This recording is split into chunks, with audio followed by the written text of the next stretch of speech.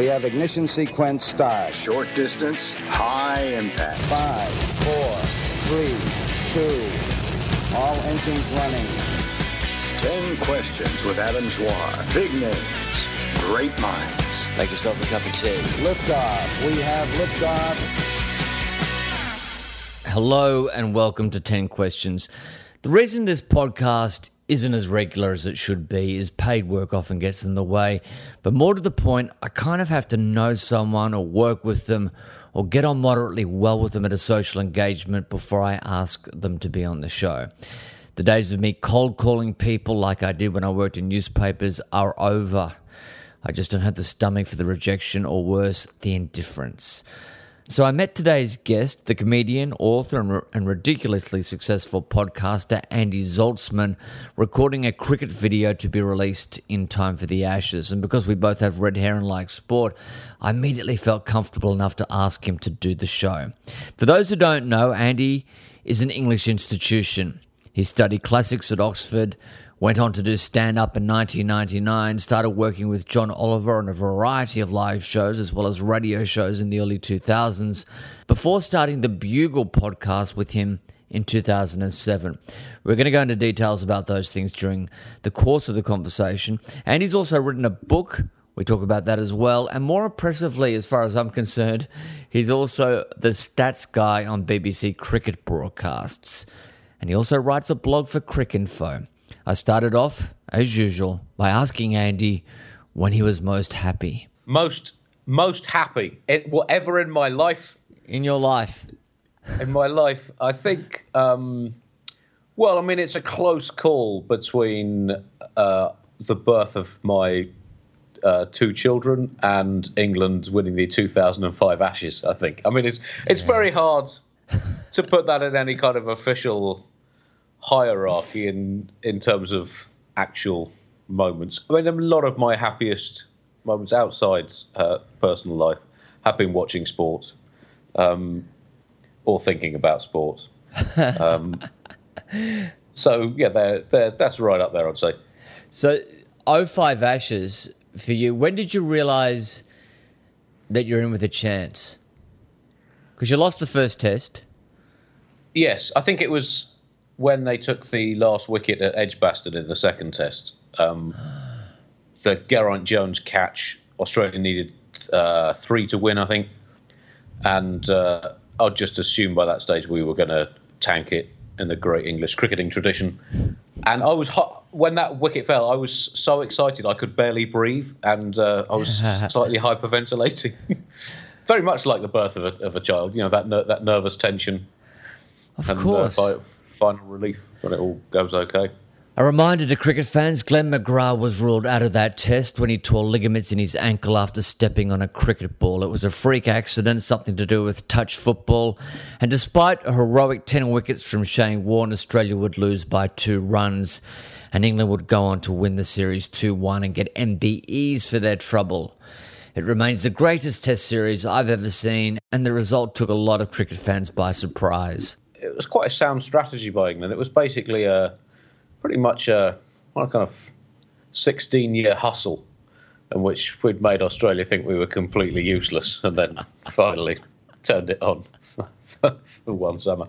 That is very funny, yeah. Question 2, who would you like to apologise to and why? Apologise to? Well, I mean, on a personal level, I mean, on a national level, I guess, you know, if Britain starts apologising, we may never find a way of stopping. So it's probably best that we keep that under our hats.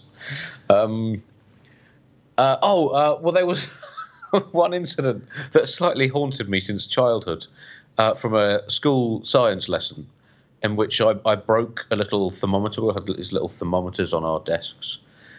And I broke mine and switched it for the boy sitting next to me who didn't notice, and then he got blamed for breaking his thermometer. Oh. And I must have been about 9 years old. I mean, does that make me an evil person? But no. I mean, it's probably a bit too late really to make any difference now. But you know, I would like to officially apologise. Did he go on to do great things? I've no idea what he went on to do. Probably a life of crime, I imagine. And that's the thing about being kind of in the public eye. He'd look at you now and go, "That's the guy that I stole my thermometer." Well, I don't know if he ever realised that I'd done that, because I think he just looked down and his thermometer was broken. I don't think he'd realised that. It was the perfect crime in many ways, but just still nag away at me every now and again. Question 3 is, what is your greatest regret? I mean, I don't know. I can have too many. My whole life's worked out pretty well. I have a good family, and a functioning career doing what I love doing. In terms of great regrets, I mean, in terms of things that still haunt me,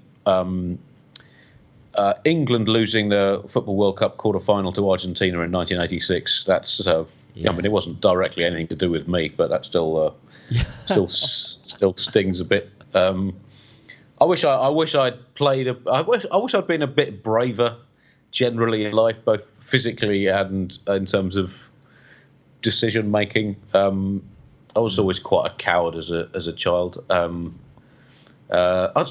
played the trumpet for 6 years as a child, and I wish I'd played the guitar instead, because that's a far more sociable instrument. And if I'd spent 6 years as a kid playing the guitar, I'd be better at it than I am now. Because I mean, playing the guitar not very well can be quite nice. Playing the trumpet not very well is of no use to anyone, and is one of the least sociable activities. No one ever sat around a nice campfire on a warm summer's evening playing the trumpet badly. People do not do that. So, but that's a pretty minor regret, I guess. I can imagine that with trumpets. And also, you would have picked up a lot more chicks probably if you played the guitar. So, I think there were other things that were slightly restricted by opportunities for picking up chicks. Not sure it was the trumpet playing. I think it transcends anything. A good guitarist transcends anything. It's probably better than comedy. Yes. Well, I've been with my current wife. I'm in showbiz. My first wife, since before I started doing stand up. So over 20 years now. So that's good. That is good. Stand up's that wasn't the reason I went into it, certainly. Question 4 is, what will you still need to do to feel you've lived a satisfactory life? I don't know, really. I'd like, I guess, to do a bit more comedy on television, but I don't know. I've just keep as long as I get to the end of whenever my comedy career ends, and feel that I've pushed myself as far as I can get, I guess I'd be reasonably satisfied with that, regardless of whether that translates into broader success or not. I'd like to write a book. I wrote one book, but I had a 3-week deadline. Oh my God. And which is not the best way to write a book, certainly. So I'd like to sit down and write one properly, and maybe try and write a film or something. But I'm not sure I've got any. It's probably always been a bit of a flaw of mine. I've not really set clear enough goals in my professional life. I've just kind of bumbled along from one deadline to the next. But what were the circumstances that you had to write a book in 3 weeks? So it was just after the global crash of 2008 and the financial crash, and an old university friend had a little publishing house that he'd set up. And he rang me up and said, "Do you want to write a book about the credit crunch?" And I said, "Well, I don't know anything about it." And he said, "I don't know." He said, "That doesn't matter. I just want a funny book about the credit crunch." And I said, "All right, okay, I'll give it a go." And he said, "Right, if you want to get the Christmas market, I need it in 3 weeks." So, oh my God. So that was October 2008. So it was 4 weeks from the first phone call to it being on the shelves in the shops, which was pretty quick. That's ridiculous. Yeah. And so, how many words? About 30,000 words. So not a massive book, but still, nonetheless a book. That's insane. And what was your angle? Well, it was a sort of Q&A book about economics, but kind of bullshit. The book was called Does Anything Eat Bankers and 53 Other Indispensable Questions for the Credit Crunched. In a time when it was difficult for anyone to retain a sense of humour, and he advised people to keep things in perspective, the Black Death was worse. The book was universally celebrated at the time and is now available on Kindle.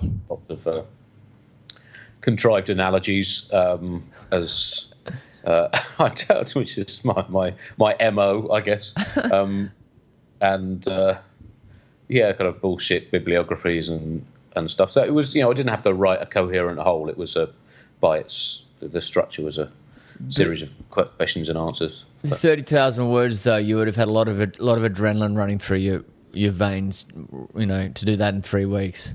Yes, and I was doing the Bugle podcast at the time, so that was another weekly deadline, and doing some stand-up, and we had a baby, and it was, and I think I had a writing job on another TV show, so that's insane. It was a ridiculous month. I was getting about 3 hours sleep a night and writing in a haze of fatigue, which is quite a good way to write, I think, in some ways. I noticed Andy mentioned The Bugle just then.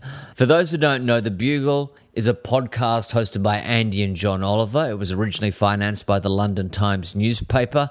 It started in 2007, and by 2015 was getting 500,000 downloads a week.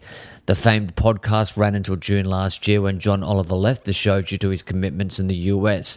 It was off air for about 5 months before it re-emerged last September with a cast of rotating co-hosts who will hopefully keep John's seat warm. But since we're talking about the Zaltzman-Oliver partnership, let's find out how it all started.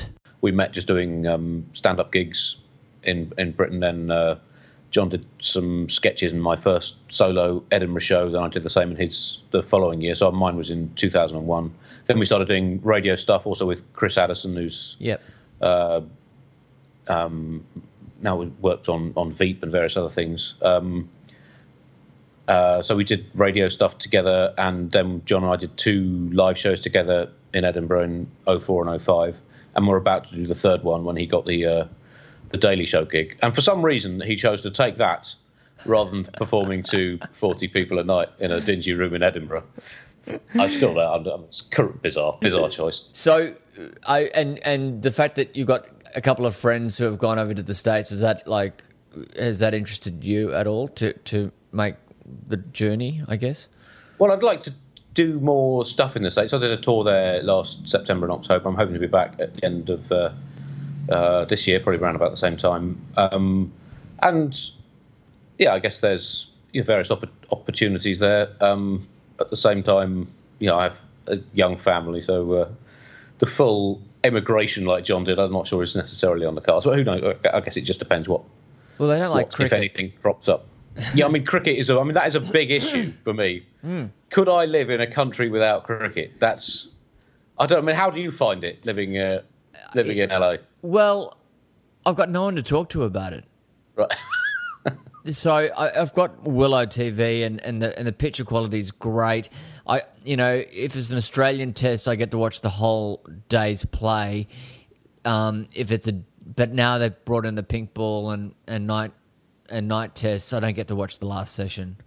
Right. So that's a bit upsetting. And in English, and an Ashes in England is pretty much right when you're meant to be sleeping. So it's a little bit inconvenient. Yeah, so I think I'd find it very difficult not to be. Yeah, it is difficult. Yeah, the big thing for Australians is you pretty much can get nearly a full day in if you stretch it for an Ashes series in England.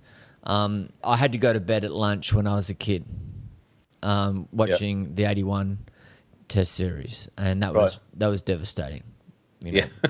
Dad coming in and saying, "Off to bed." Anyway. I remember sitting up late at night listening to radio commentary from must have been the 1990-91 Ashes. I'd have been 16 or so. Well up past my my scheduled bedtime before school the next day, listening to commentary through till about 5 a.m. or whatever. So there's something great about listening to cricket commentary at night in bed on your own on headphones. Yeah. Is It's one of life's greatest joys. It is. And the key to a successful marriage, I believe. Question 5 is, who is the person who most influenced you and how? Well, I mean, I guess most people probably say my father probably influenced me a lot, largely just through his career choice. He's a sculptor. And his father, Zach Zaltzman, was a high-earning management consultant before giving it all away to become a sculptor. If you go online, one of Zach's most prominent works is a statue of a guy being tackled in a game of rugby union. It's powerful, it's evocative, and it's called They Tackled the Job. Zach and Andy share a love of puns. But the fact that Zach was a sculptor gave Andy a free pass when contemplating a career in comedy. So, I guess... it meant that he was not in a position to turn to me when I started doing stand-up and tell me to get a proper job. So, on a personal level, him professionally, I'm not sure. I think certainly working with John in our early years on the stand-up circuit, I think we sort of pushed each other to do more political stuff. Which probably helps, both of us mutually. So, John was involved in Andy's first full-length Edinburgh Fringe show in 2001, which earned him a Best Newcomer nomination. The show was called Andy Zaltzman versus the Dog of Doom. And I had this box on stage with a "Beware of the Dog" sign on and a little padlock and a microphone in front of me. That was the Dog of Doom. John was voicing the dog from off stage, and it was a series of contests. I had a series of votes during the show. And which I'd put a proposal, and then the Dog of Doom would put something apocalyptic as his proposal, and he'd get the audience to vote on it. And it had various other sketches in it as well. So there were bits of political stuff in that, but I can't really remember the content. But it was a fun show to do, and was watched by an average of about 14 people a night in Edinburgh. So Andy's current show, Plan Z, is a glorious melting pot of geopolitics and geo-cricket. His pièce de résistance is Andy getting hold of a 3D printout of Trump's brain, which is basically a cauliflower, and then plugging electrodes into it and asking it a series of questions about cricket. Andy's edited together various parts of Trump's interviews and speeches, so it appears the US president knows something about the game Andy loves. I can't remember the thought processes that went into the Trump thing. I think I just looked at a cauliflower and thought that looked like a brain at home, and then thought, I wonder if I could do something with that. And then it eventually became me trying to turn Donald Trump's brain into a cricket fan. So I'm not sure it would necessarily work in the comedy clubs to stag parties on a Friday night, but the sort of artsy festival crowds seem to go. Oh yeah, I mean it's fantastic. And so you do have a completely different act for clubs.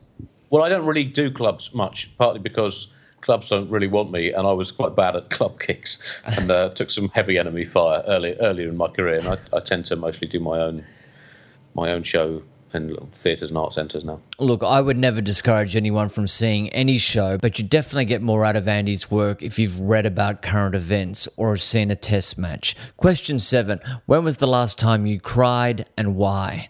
The last time I cried?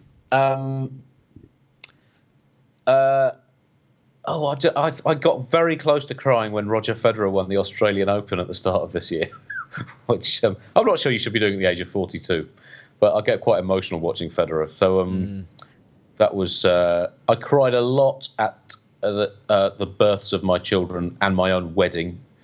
I'm trying to remember. We went to a World War II cemetery in northern France about 3 years ago on a family holiday. I'd never been to a war cemetery before, and I found it completely overwhelming. I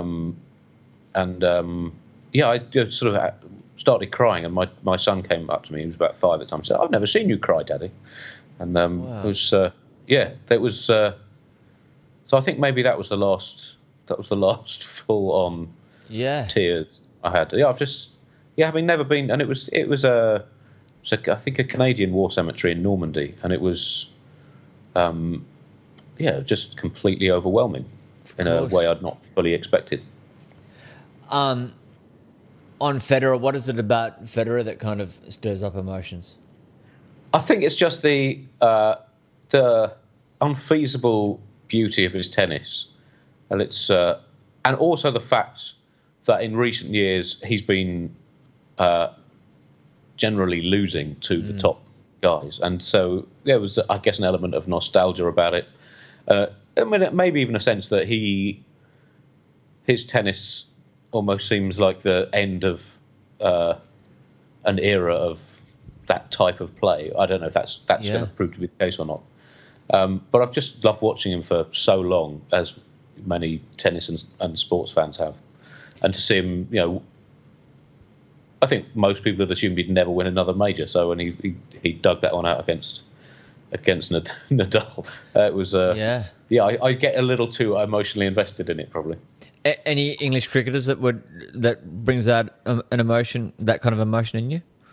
Well, Gower used to a bit when I was a kid. Just, but again, he was brilliant but fragile. Such similar players. Yeah. I mean, really, Federer and Gower, actually, they are the kind of purest form of both games. Yeah. So Federer, I guess, had that just total technical mastery. Allied to incredible style. Whereas Gower, you always thought he was brilliant, but he had quite a lot of failures as well. And also he was messed around by the England selectors towards the end of his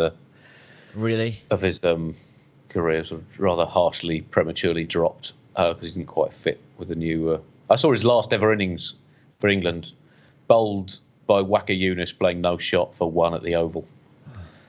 And that was that. It's not embarrassing getting bowled by Waka Yunus. What is your current state of mind? Is question 7. My current state of mind? Quite positive, I think. I'm not particularly hopeful about the planet. From a personal point of view, I've had a good time in Australia. Things seem to have gone reasonably well. I've got plenty of work coming up. My family's healthy and happy. So, But that said, the global situation does occasionally make me wonder whether the entire planet's going to be on fire within a couple of years, but who knows? That was me laughing ruefully.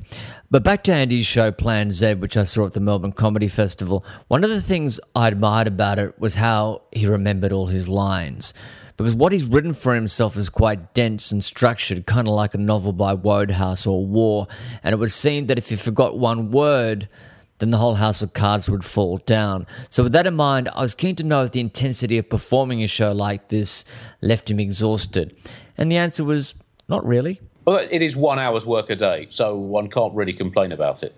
But then there's, the sort of tension before in the build-up most days. But it's not exhausting in the grand scheme of things. It's a lot of lines, darling. You've got a lot of lines. Yeah. Question 8 is: what do you consider your greatest achievement? My greatest achievement is comedically, I think. Well, the Bugle podcast, which is almost 10 years now.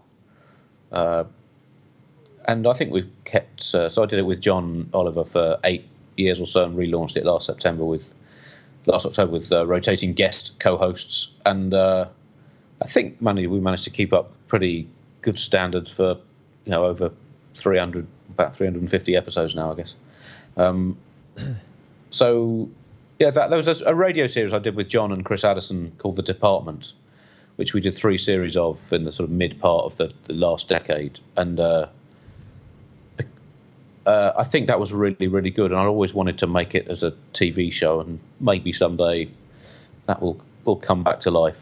And we put a lot of work into it, and I think it was really good, but it's not really available anywhere. There's a few dodgy streams of it on the internet, but it was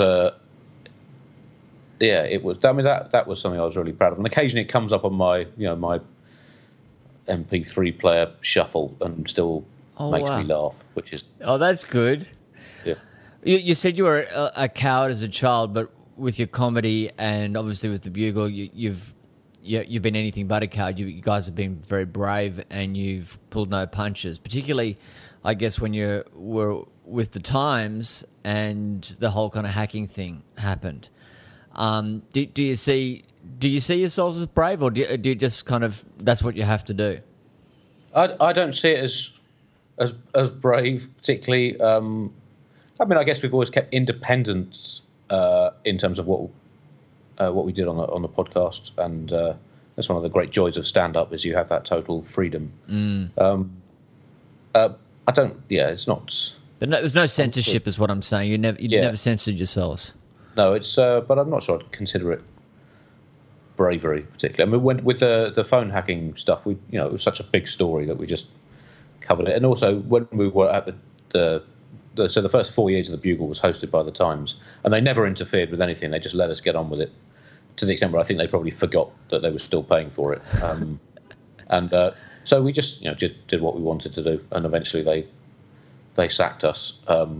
Whether that was because of things we'd said or just basic finances of wasting money on a podcast. I think it's more likely the latter, to be honest. The reason I asked the question is that the Times is owned by Rupert Murdoch, who owned News of the World, the main offender in the whole hacking situation.